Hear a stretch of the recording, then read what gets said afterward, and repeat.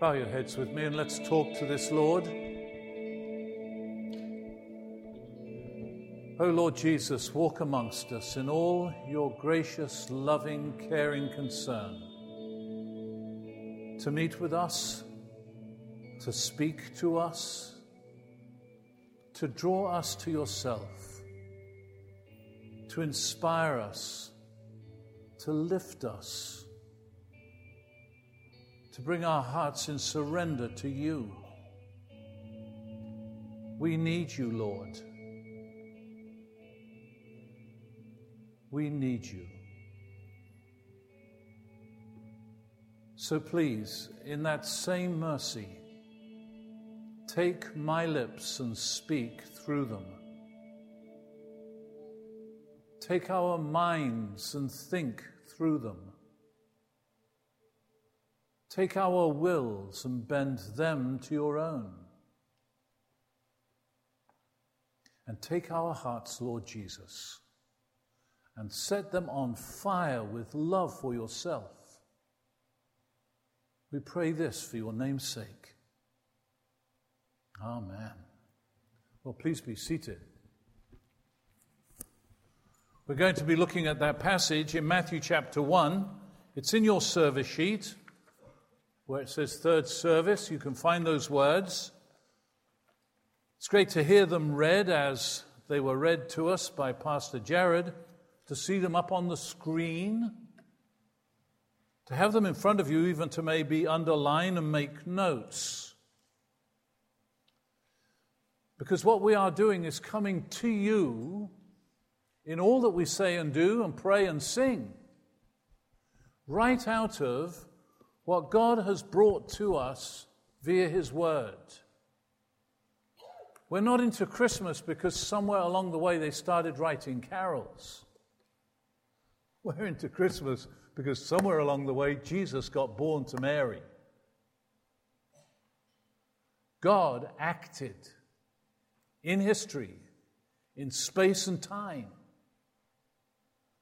And then as that message got out, people began to sing about it.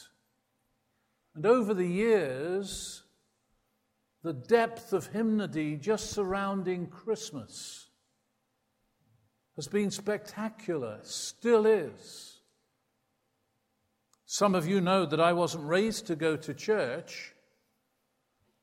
I come from an irreligious family, but I will tell you this, in England back in those days, everybody knew the Christmas carols. Just like they knew all the popular music of the day, they knew the Christmas carols. And I, as a little lad, had a sweet little solo voice. And I went singing around the homes of England at the front door by myself. Carols that I'd learned, like Emmanuel.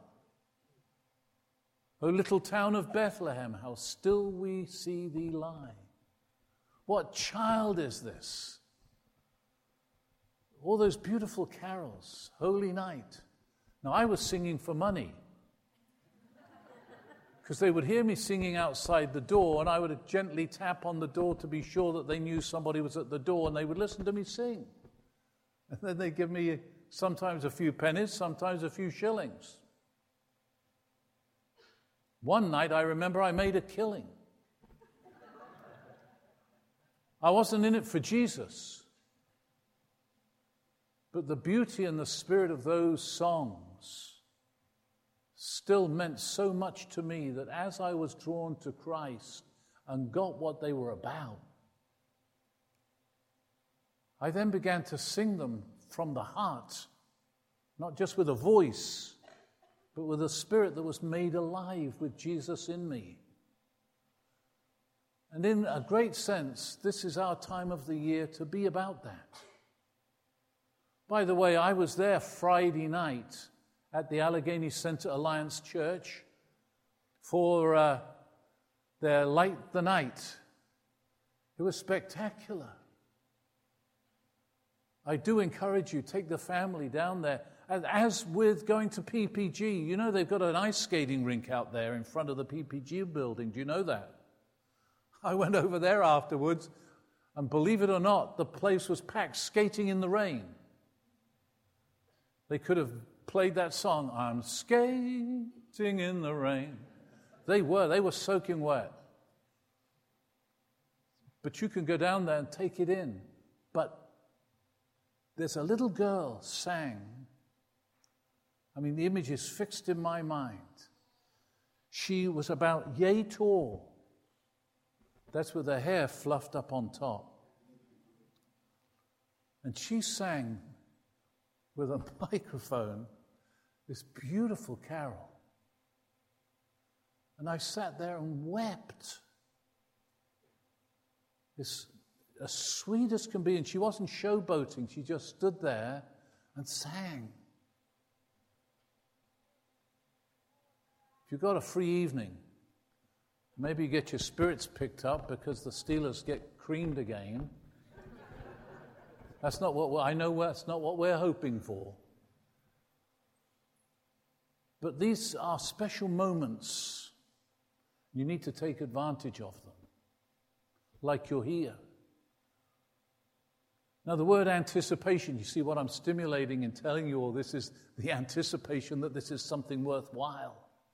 I don't know if you've seen our images now on the lit billboards around the city. They're turning up. Anticipation, like Carly Simon singing from a day gone by.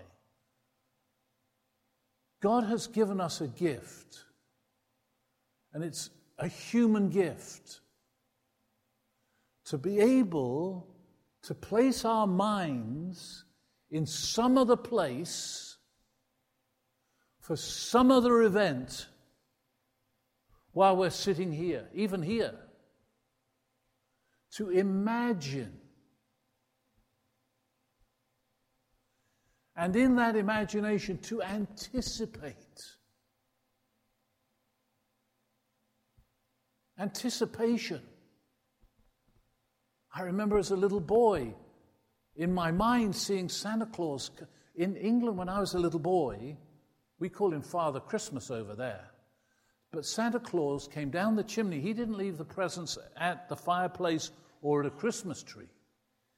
He came up into our bedrooms and left them at the bottom of the bed, so that when we woke up,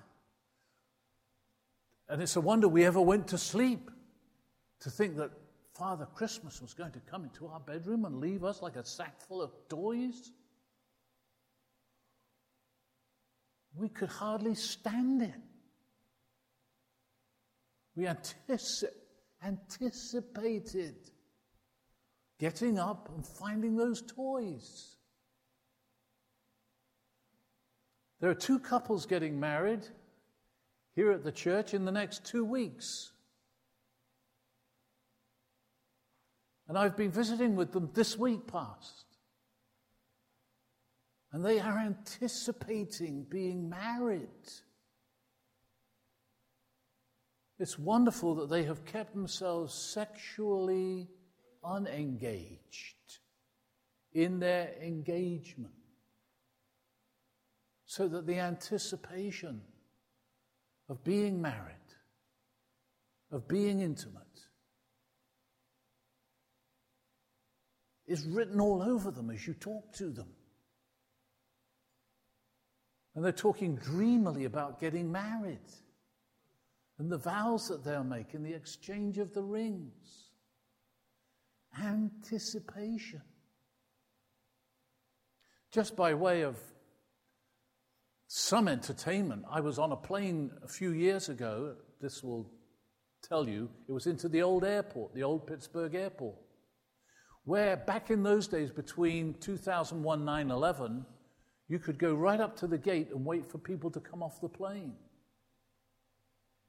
So you'd come down the ramp and your family would be there to greet you. They could actually be there to see you off as well. And I was sitting at the back of this plane on my way from Philly to Pittsburgh, Philadelphia, sitting next to a chap who, as it turned out in our conversation, was coming to get engaged. His girlfriend, his fiancée-to-be, lived in Pittsburgh. So we got talking, and he was so excited. He got out his wallet and showed me her picture. There's Susan. So I looked at it and said, wow, she's beautiful. I said, have you got the ring with you? Oh, yeah. He went in his pocket, got out the ring and showed it to me. I said, man, that's something. When I got off the plane, guess who was standing at the bottom of the ramp?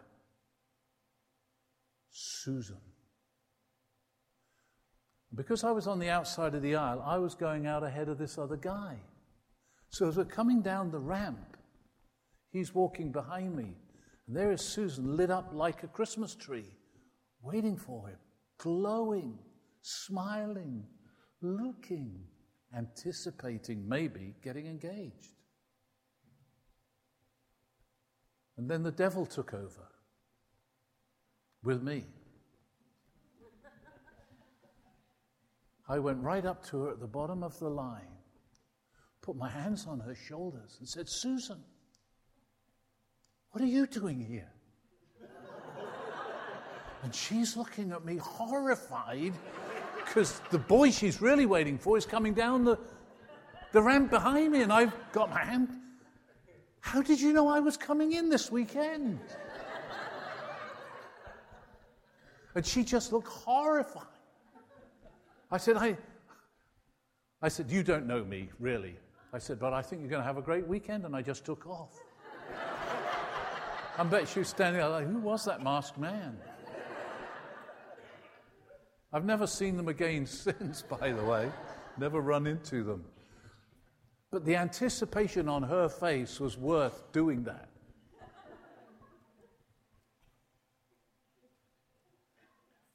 Now, we're talking this morning, as we get into the Christmas season, about the risk anticipated by Joseph and Mary, given that this miraculous supernatural event took place of her being pregnant with child without ever knowing a man sexually. And that's where this all begins. Verse 18 of Matthew chapter 1. This is how the birth of Jesus came about. His mother Mary was pledged to be married to Joseph. But before they came together, that is, in marriage, sexually, she was found to be with child through the Holy Spirit. With child, but supernaturally, from the Holy Spirit, something God did. Now, here's the plain fact of the matter, that the Christian faith is absolutely rooted and grounded in the supernatural. By that I mean something that's way above what naturally can be explained, what we might call miraculous. It's a fact. And when we try to explain God's miracles in human terms, and that's often done, we try to see some other way around it happening, whatever the miracle is, somebody getting healed, finding some human explanation for it. Feeding the 5,000, Mary being pregnant. And we do not only ourselves and God's word a disservice, we do the Lord himself, who is stepping into history in time and space and doing something that he can only do from out of time and out of space by entering it, and as we say, supernaturally or miraculously. For him, it's not a miracle. For him, it's him, being God. And so, Matthew's gospel actually begins with the fact that Mary is already pregnant. It doesn't explain about the angel coming to Mary. It does about one coming to Joseph. Luke's gospel is the one that has the accounts of the angel coming to Mary and telling her ahead of time. That's gone by here. It's taken for granted. She's pregnant, and Joseph finds out. How do you think he found out? Because she started to show, as they say. Chances are Mary told him. But irrespective, when he finds out she's pregnant, what does he decide to do? The human thing. Look at how it goes on. Very next verse. Because Joseph, her husband, was a righteous man, in other words, he hadn't had sex with her, and he knew he hadn't had sex with her. He did not want to expose her to public disgrace, so he had in mind to divorce her quietly, do this thing quietly. There is no way to quietly have a baby. At least he could step out of the arrangement quietly. I don't know what would people have still said? Have you ever thought of that? If he had divorced her, if he'd ended the engagement, whose baby do you think they would have thought Mary was having? And when he did it quietly and respectably and didn't make a big show about it, how do you think the people in Nazareth would have thought Mary got pregnant?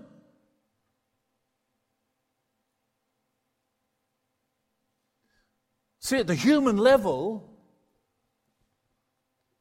what you would anticipate is how risky this whole affair was as God planned to do it. But one thing transcended all that, and that is that God revealed himself. It wasn't just that there was this supernatural, miraculous, from heaven, by the power of the Holy Spirit, pregnancy. But there was a supernatural communication from heaven to Mary in the first place, and then to Joseph, as we shall read, of who this child was and why he came, why all this is going on.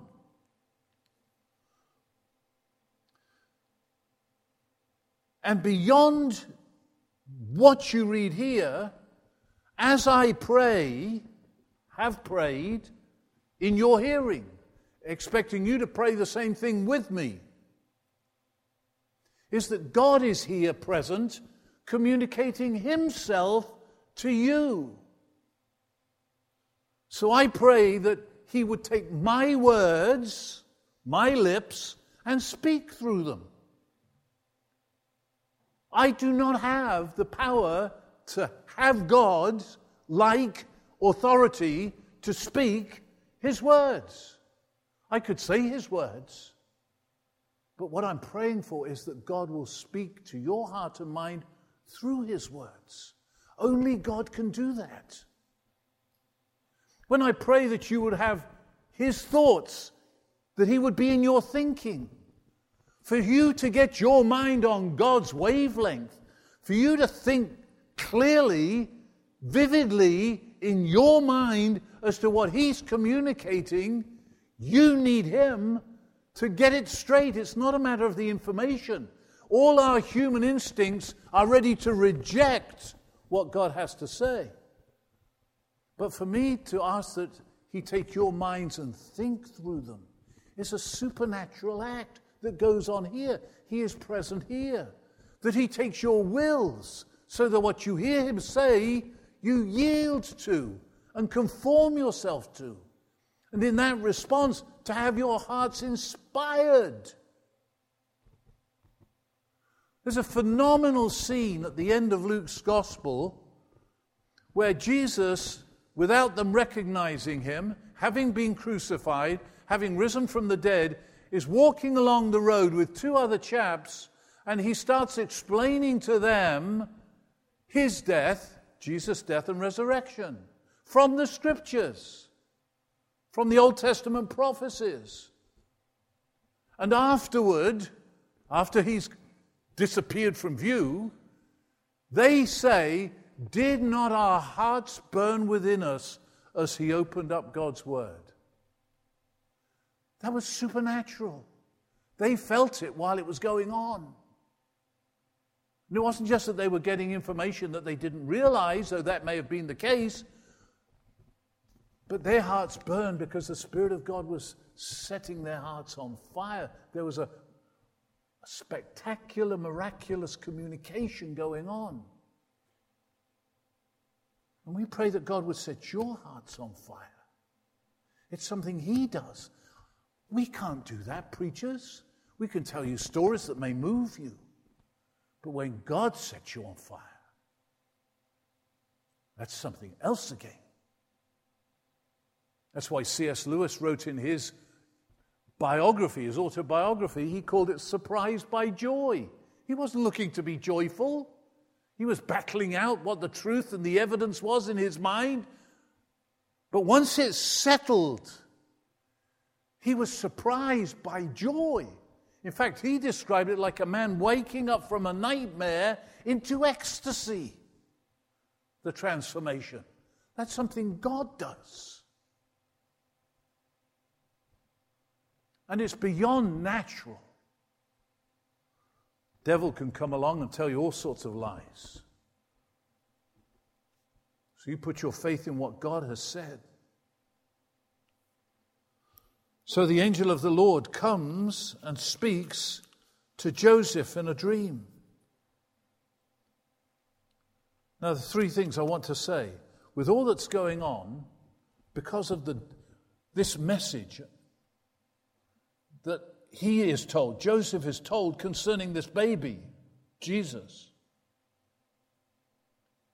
it needed it's not just a supernatural event, it needed a miraculous, supernatural communication of that event. So he is told that this child to be born, let me read it from chapter 20.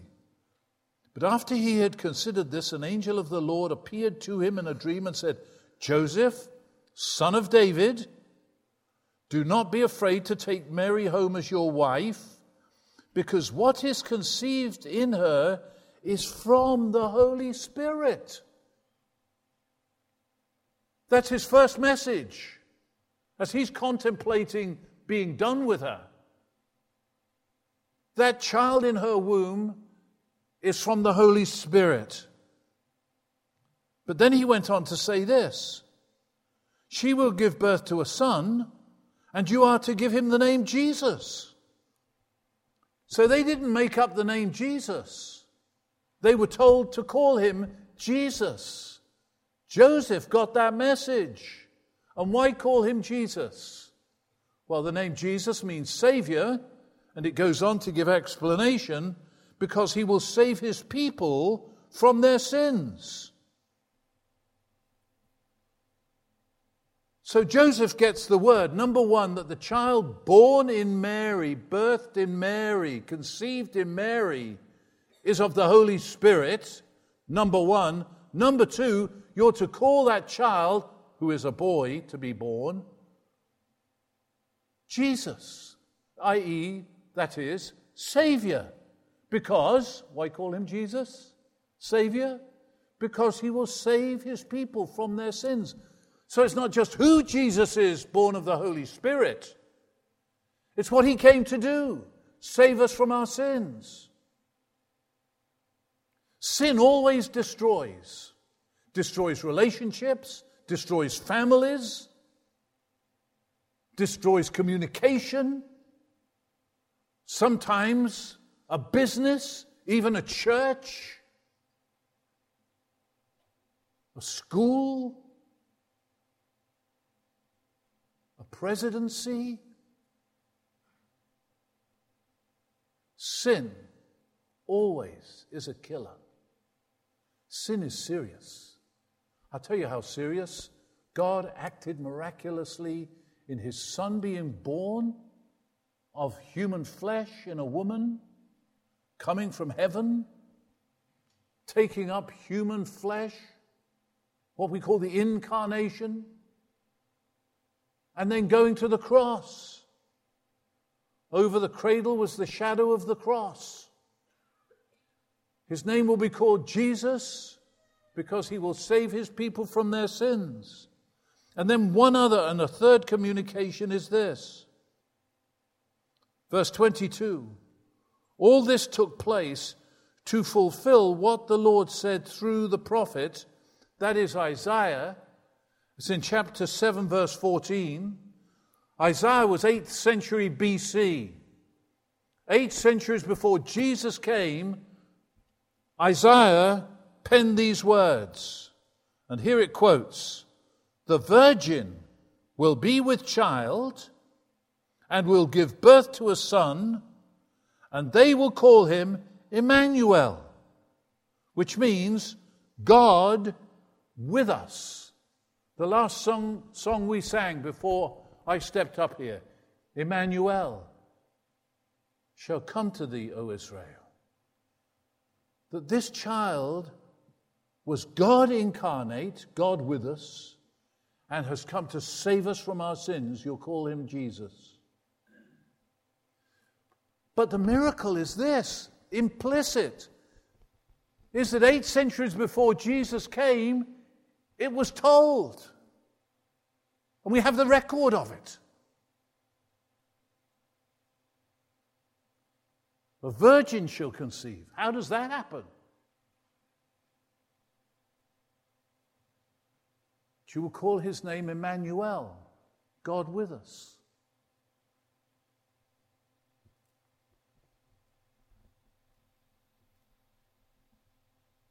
A supernatural event around a supernatural task by God himself in the flesh to redeem us from our sins. And while I'm speaking, God is addressing each one of you supernaturally, I trust, by his Spirit as we have prayed concerning your response to him. We're about to come to the Lord's table. We're celebrating the Lord's Supper, the very act that Christ commanded of us the night before he was crucified. What I'm going to ask of you is this, that when you come forward, which is how we do it here in case you're visiting, and we kneel at these kneelers at the front, if you're able to kneel. If you're not able to kneel, you can stand. And all we ask of you in coming is that you really do know and love the Lord Jesus. But as you come, give yourself to him.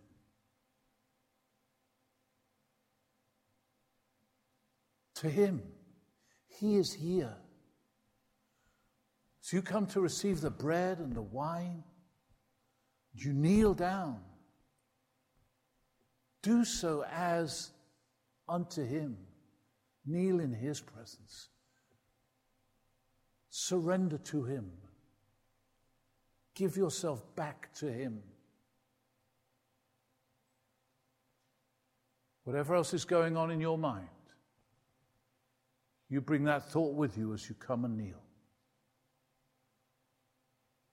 It's to him. Because ultimately,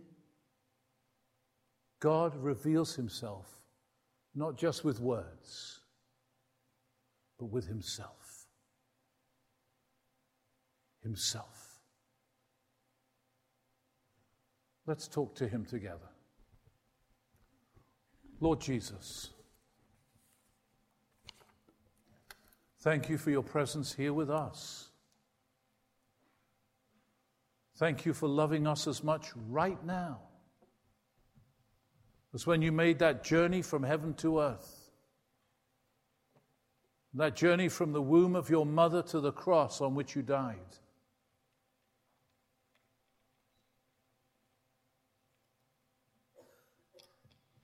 Right now, Lord, we self-consciously anticipate this moment of giving ourselves back to you.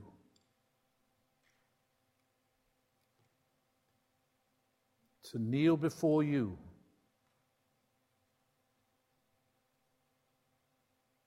thank you, Lord, that those who come to you, you will in no wise, no way turn aside. So you come to him.